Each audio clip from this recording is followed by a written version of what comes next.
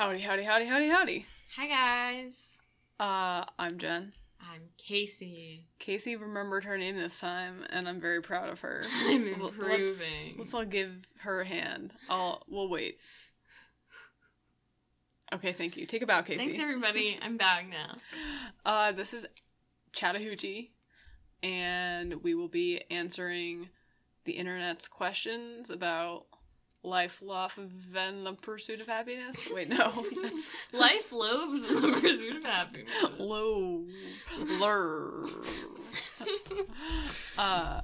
Liberty. Yes. Life, liberty, love, loaves, happiness, pursuing it. The whole shebang. Okay, our first question is a doozy. And this person says, my son wants a dress for his school dance. What should I do? I think that's a really interesting question. My initial reaction is, yeah, go dress shopping with him. But I also understand why you might be hesitant to do that, because you might feel like it's kind of inviting bullying or inviting unwanted attention to your son. Yeah. So I'm not really sure. The only thing that I am sure of with this question is parenting is really hard. And there's no way to predict that kind of conundrum that you come up against, where it's like you want to fulfill your child's desires, but also you understand the importance of sort of social norms. Like, I know that it's kind of a bummer to think about social norms as important, but they are, you don't want to you don't want to be too far outside of the norm necessarily. You want to be within like a standard deviation or two. Yeah, you want to be within a standard deviation. You don't want to be one of those extreme outliers. Yeah, because hopefully people would get it and embrace you, but people are often really scared of things they don't understand and scared of things that are too far out of the ordinary. Yeah. And you wouldn't want your kid to, like, maybe he isn't aware of the repercussions of, like, people viewing him as abnormal, but you might want to protect him from that. But also, I think it depends on how old this child is. Yeah, that's what I was going to say. I think if he's old enough to be aware of what he's doing, maybe high school, then, yeah, go for it. And also, maybe if he's young enough, like, at an age where kids are, like, none of them are really aware of the norms, like, maybe, like, kindergarten, I think. Yeah. He could still be totally accepted.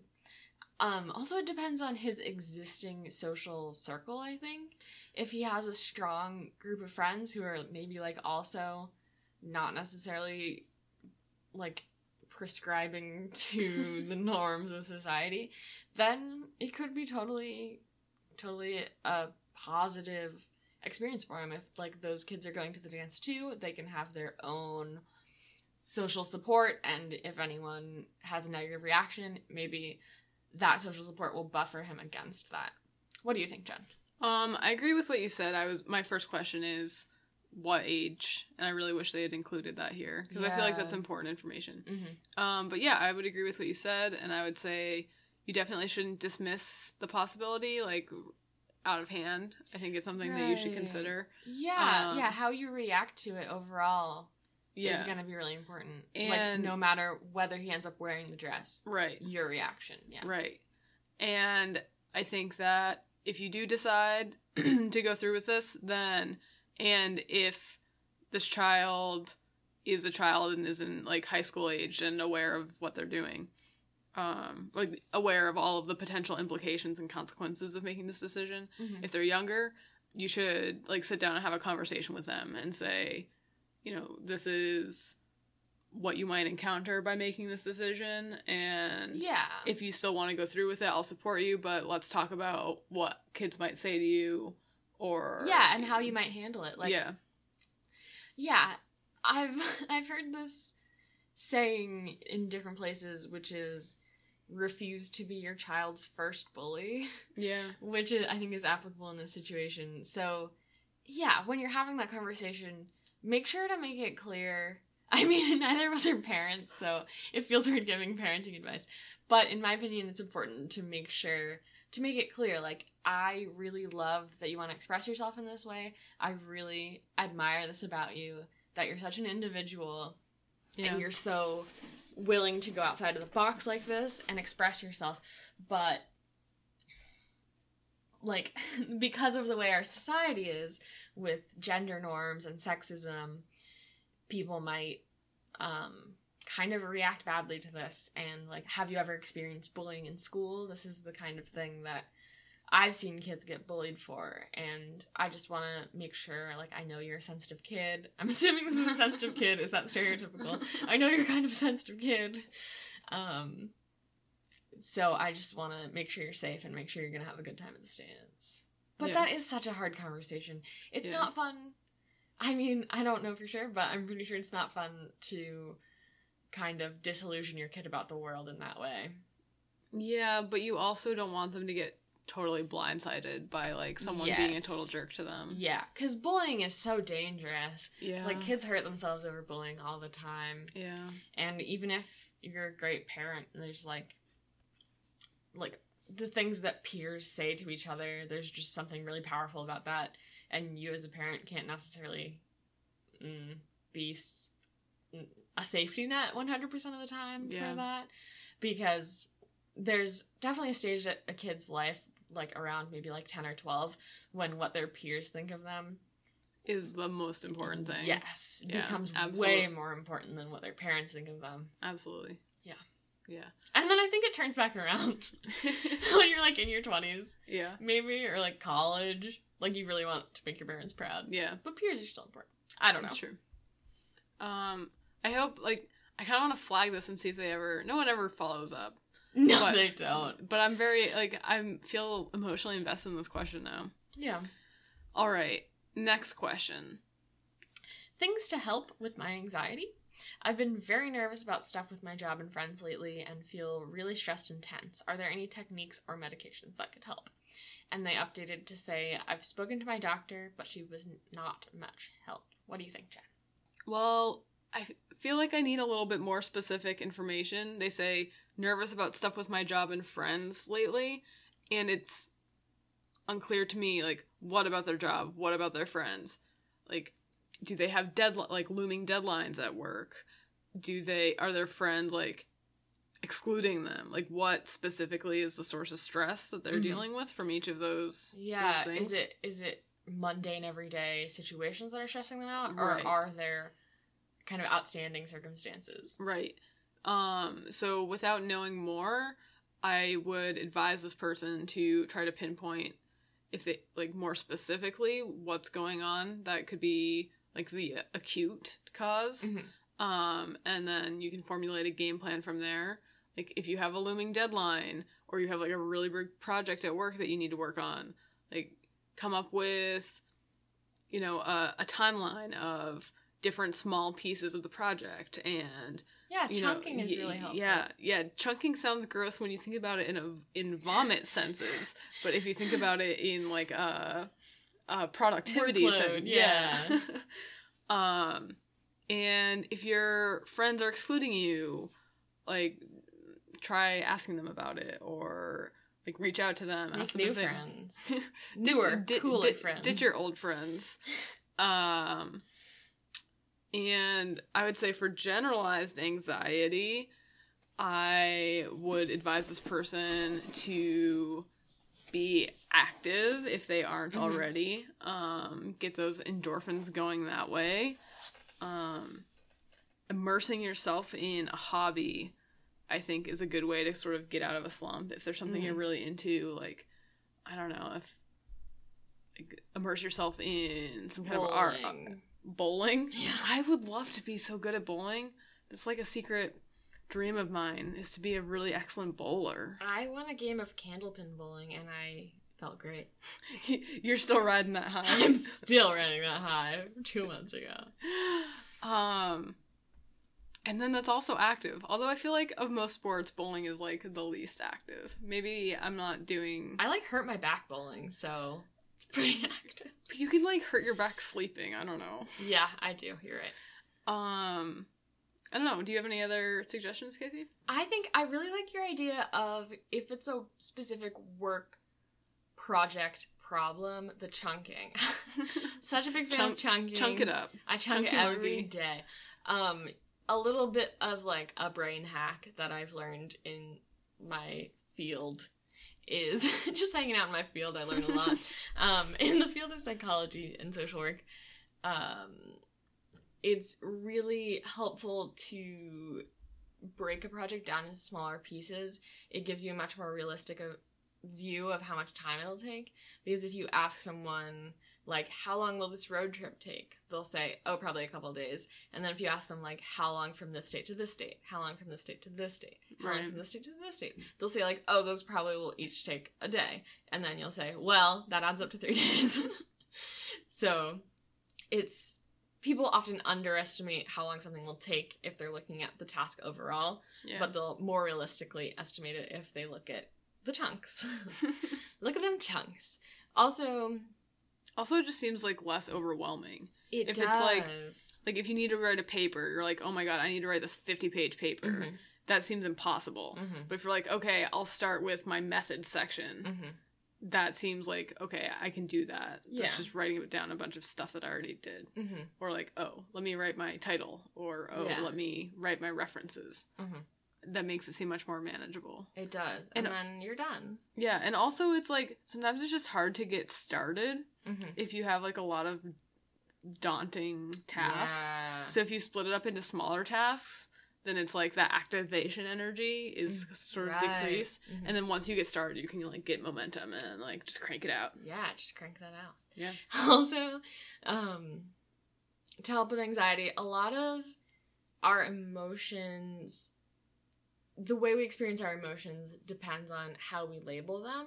So I would suggest trying to label your anxiety as drive or ambition. Oh, yeah, sure. Or something related to that. It depends on how you experience your anxiety already. But for some people, it's really helpful to, like, if you think, oh, I feel so anxious, I'm so nervous to get started on this project, think of it as, like, I have a lot of motivation to get started on this project. Right. And try to harness your anxiety and use it to your advantage. I like that a lot. Yeah, I found that kind of helpful. And you can sort of spin it in your favor.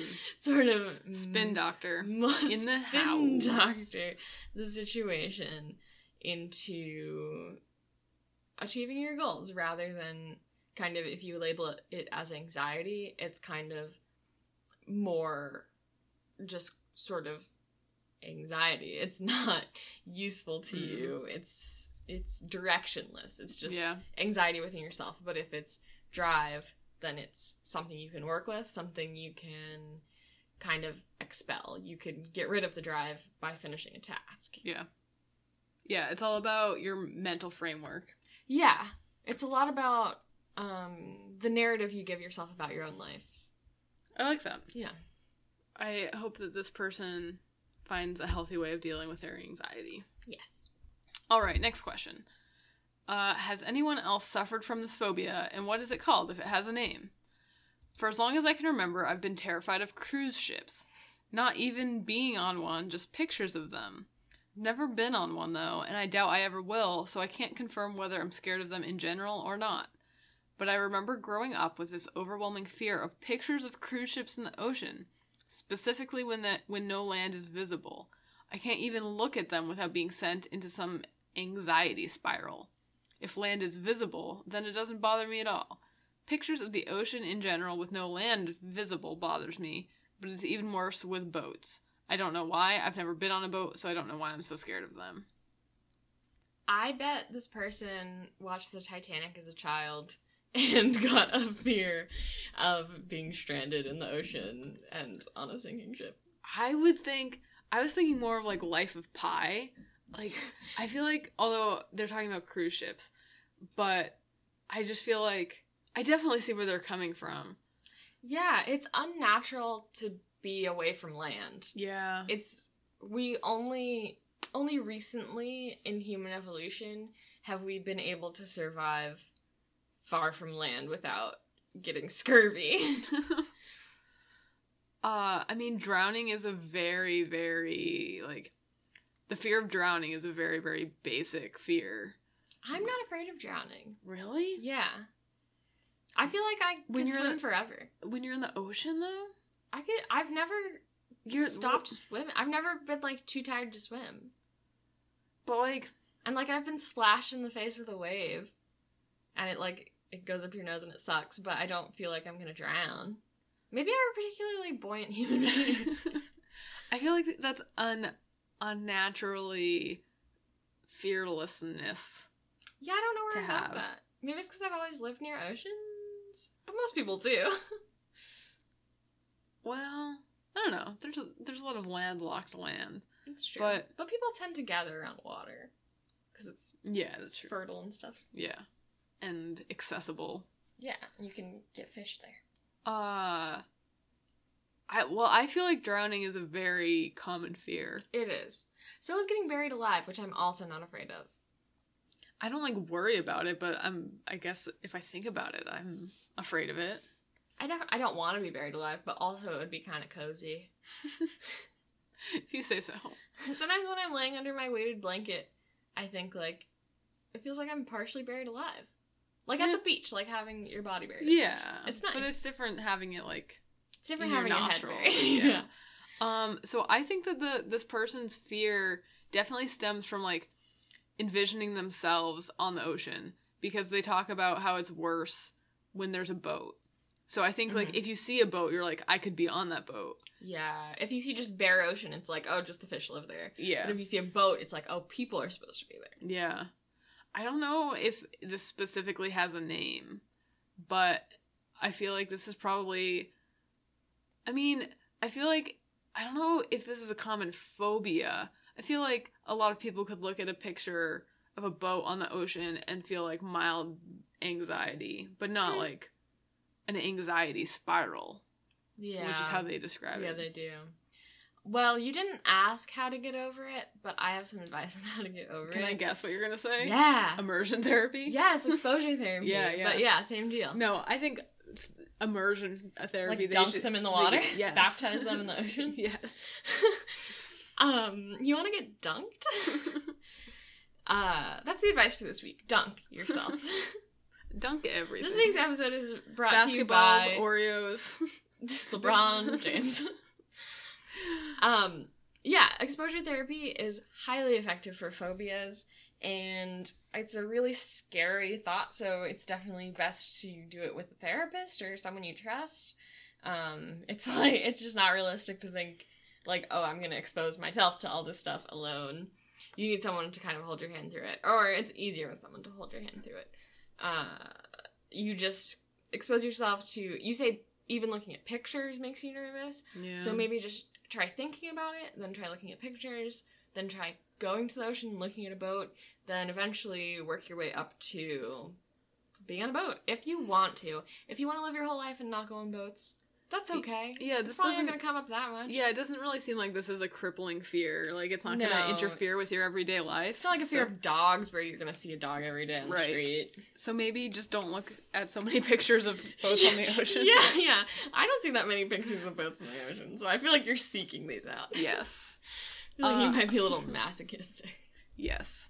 That is our advice. Go forth into the world, young man or woman. Here's another anxiety-related question. We've been having a lot of those. It's a theme. This person is scared to go back to school. I haven't been to school in 2 weeks due to a severe lung infection. I was on steroids for a week and then got the stomach bug right after. I'm so nervous to go back because of what people will think. I do really well in school, so I'm not worried about grades or even the absences. I have doctor's notes. I'm scared of what students will think. My anxiety is through the roof. I need advice or a helping hand. What do you think, Jen?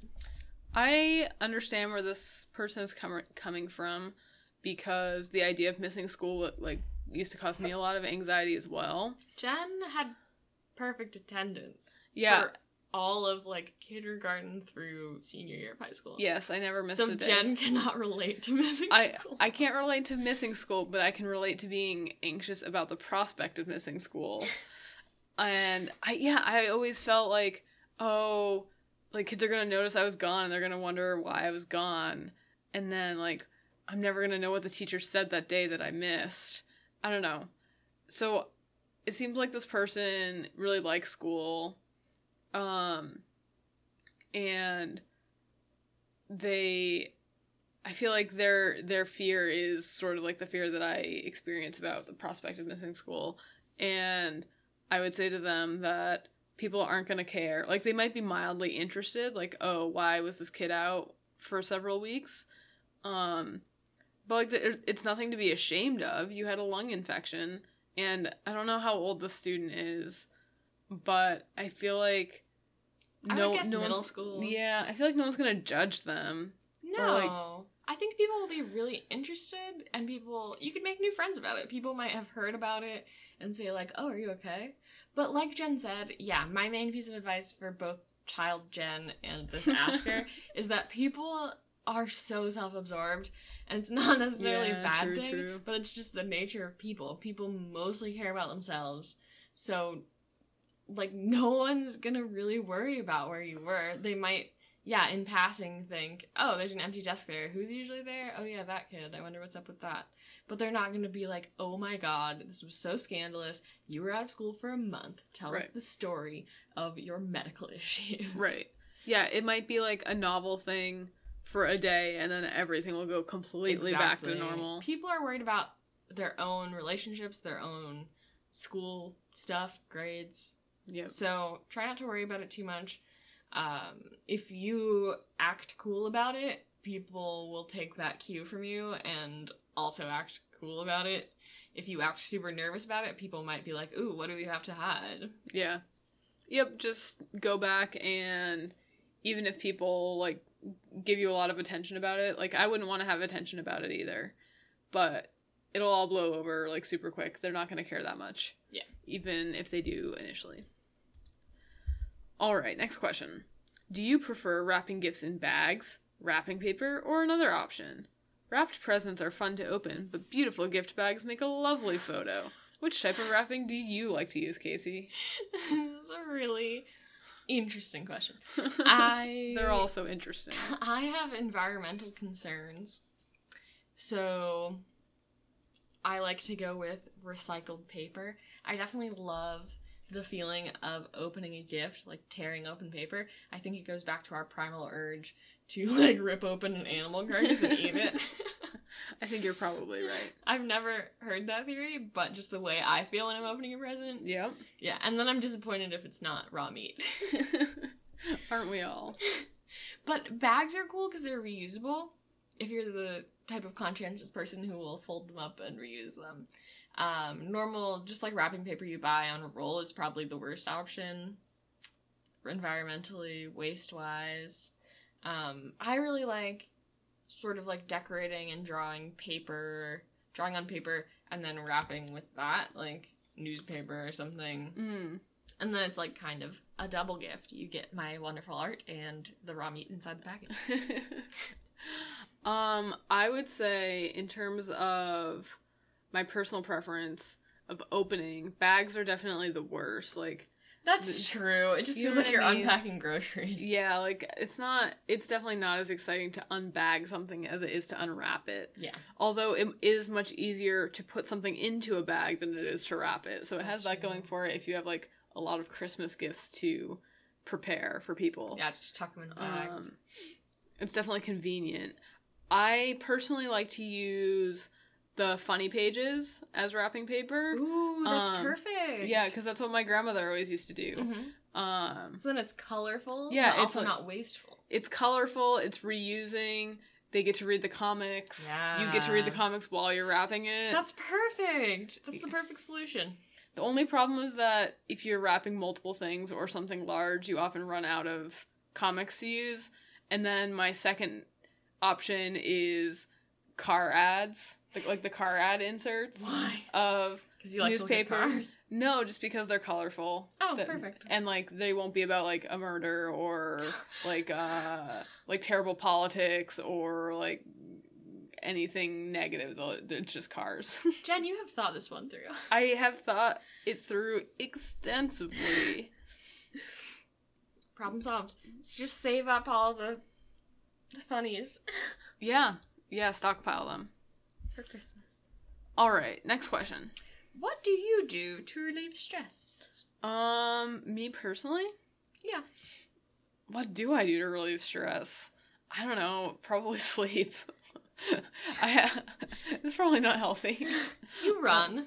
Yeah, okay, so I do jog, and that is a very good stress relief valve.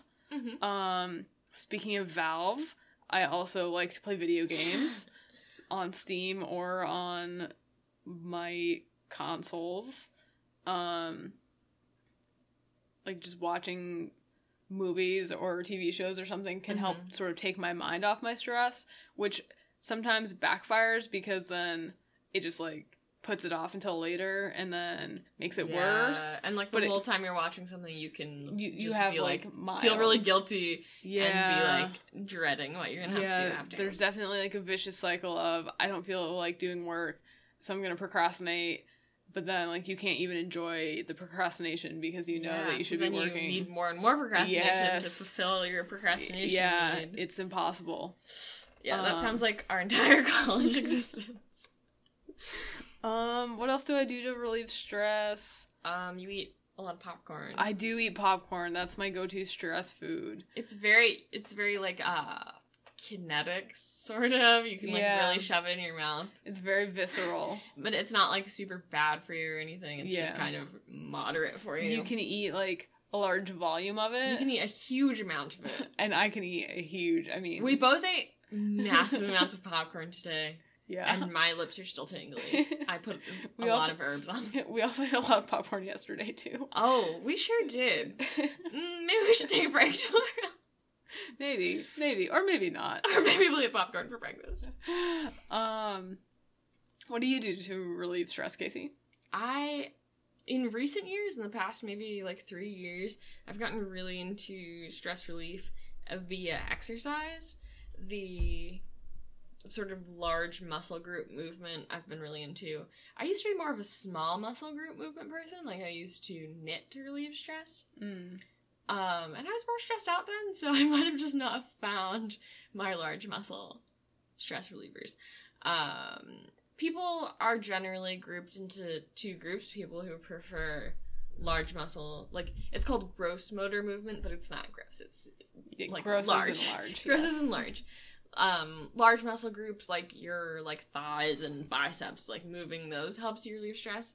And then for some people that just doesn't do it. Like some people are just not into exercise. The thought of exercise stresses them out more. Right. And they're more into small motor movements, like maybe like writing in a journal or embroidering or something like that. I think, I'm truly more of a gross motor person. That is so bizarre to me because all throughout college, I basically begged Casey to, like, come to the gym with me or, like, go running with me. And she was always like, no, I don't like exercising. Yeah. I used to, like, only ever walk around campus for exercise. Just, like, walk from building to building. We didn't have a huge campus, but it was... Yeah. I considered it enough. Or like I would walk my dog when I was home. But yeah, since undergrad, I've discovered a love for exercise that I never knew I had. I've also discovered a love for salads. I've become like a weird, healthy adult. It's so upsetting to, like, think of all the exercising we could have done together if only you had just tried it with me. Don't think of it remorsefully. Think of all the exercise we may have in the future. Okay, I will. Just be glad that I ever figured it out. That's how I feel. Okay, I'll try to frame my anxiety in that way. I'm sorry, my sedentariness in college gave you so much anxiety. So much anxiety. Anyway, there's a ton you can do to relieve stress. I would definitely suggest exploring new options. Yeah. Because, if I had explored new options that I didn't think I would like in college, maybe Jen would be less angry at me now. Yes, I probably would be. You never know. I mean, our human brains, like, the frontal lobe is, like... In a human, the frontal lobe is... Do other animals have frontal lobes? Yeah. Okay. Absolutely. So just the human frontal lobe is specialized in, or one of its many specialties is sort of predicting how you'll feel about something and how something will go. And so all day long, we're kind of thinking of different options of what we could do in the near and far future and thinking, how would I feel about this? How would I feel about this? How would this go? And just kind of running through those scenarios in your head. And it's really useful, and it's useful for human survival and stuff, but also it's not a perfect machine. So if you think of something and you think, no, I'm not going to like that, as I know now, as an adult with a fully formed frontal lobe, don't always trust that part of your brain that's saying, no, I don't think I would like that. Yeah. Just let your body experience it for real before you make a judgment. Yeah. It's good advice. Thank you. Good advice. Good advice. Good advice. Usually I have bad advice, but this one is good. And I mean, there's just so many things that I think, yeah, just try things. Turn to the dark web. Turn to the dark web. There's probably lots of stress relief. Lots of options chemical there. stress relief. No, please don't do that. That's a recipe for disaster. We just like to tell people to turn to the dark web. You know what I like to do to relieve stress? What? I like to play Just Dance. Oh my gosh. Let's not get into that.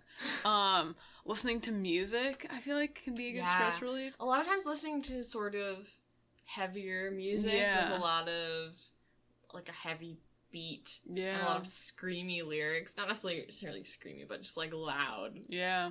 Like, emotional, angsty lyrics can help you sort of vicariously expel the stress. Yeah. You can create some, like, art, like stressy, like just smear some paint around. Finger painting. I used to finger paint when I was angry. Like when you were how old? In college. Really? Yeah. Oh, we finger painted together before. Yeah, I knew that. Remember the time I gave myself 2 black eyes with finger paint? No. And then we walked around the dorms and you were really embarrassed to be with me. Well, that's par for the course. It was before school started, and I thought it was funny. I don't know. I used to try to convince people that Jen had hit me. One time I tried to convince a lady at the dining hall that Jen hit me with her car. Wait, what? You hated it. You didn't want people to think you hit people with your car, and I understand why, but I thought it was funny at the time. Wait. You were there. You were there. You were saying, no, I didn't. How were you convincing this person that had happened? I'll remind you more later. Okay. There's some embarrassing details. Let's do our last question for this episode. Okay. How do you help train a puppy not to bite? What dog training tips do you have that will teach a dog not to bite even when playing? I am really bad with that because I think it's cute when animals bite me. Oh, yeah. Yes, continue. And I reinforce the behavior by continuing playing with them. But what you should do is... Am I crashing a cord? What you should do... Potentially. I'm going to stop doing that. What you should do... I have read a book by Cesar Millan, the dog whisperer. Oh, Cesar Millan. Oh, Cesar! And you're actually supposed to stop playing with them because they want to be playing. So it's negative punishment because you're taking away something they like to make them do it less. It's negative reinforcement. It's punishment is giving a bad thing for bad behavior. Negative reinforcement is removing a good thing. For bad reinforcement, you want the behavior more. You want the puppy to bite less, so it's punishment. We can talk more about it later. So you wanna not be playing with the puppy when it's biting you. And you want to... My mom once told me this. I'm assuming it's true. My mom said that what you're supposed to do when a dog bites you is to yelp like a puppy. Oh, really? Because that's how puppies teach each other not to bite hard. Oh, yeah. Which is also why you're not supposed to take a puppy away from its litter mates too early, because they teach each other how hard is okay to bite. So everybody wants a really young puppy, like a puppy as young as possible, because they're so cute, they're little fetuses. Yeah. But they need that socialization of being in a litter. It's like an only child. You don't want an only child or an only child puppy. Yeah, that happened. I can't speak from experience with puppies, but with my cat Moxie, we found her in the woods when she was only 4 weeks old, so she definitely missed out on a lot of that socialization. And she also, was so cute. and she was so cute. And She was when an orb of fluff. and when she bit us, it didn't hurt yet. Yeah. And she was so cute that we didn't teach her not to. So now she's not as bad anymore, but she used to bite.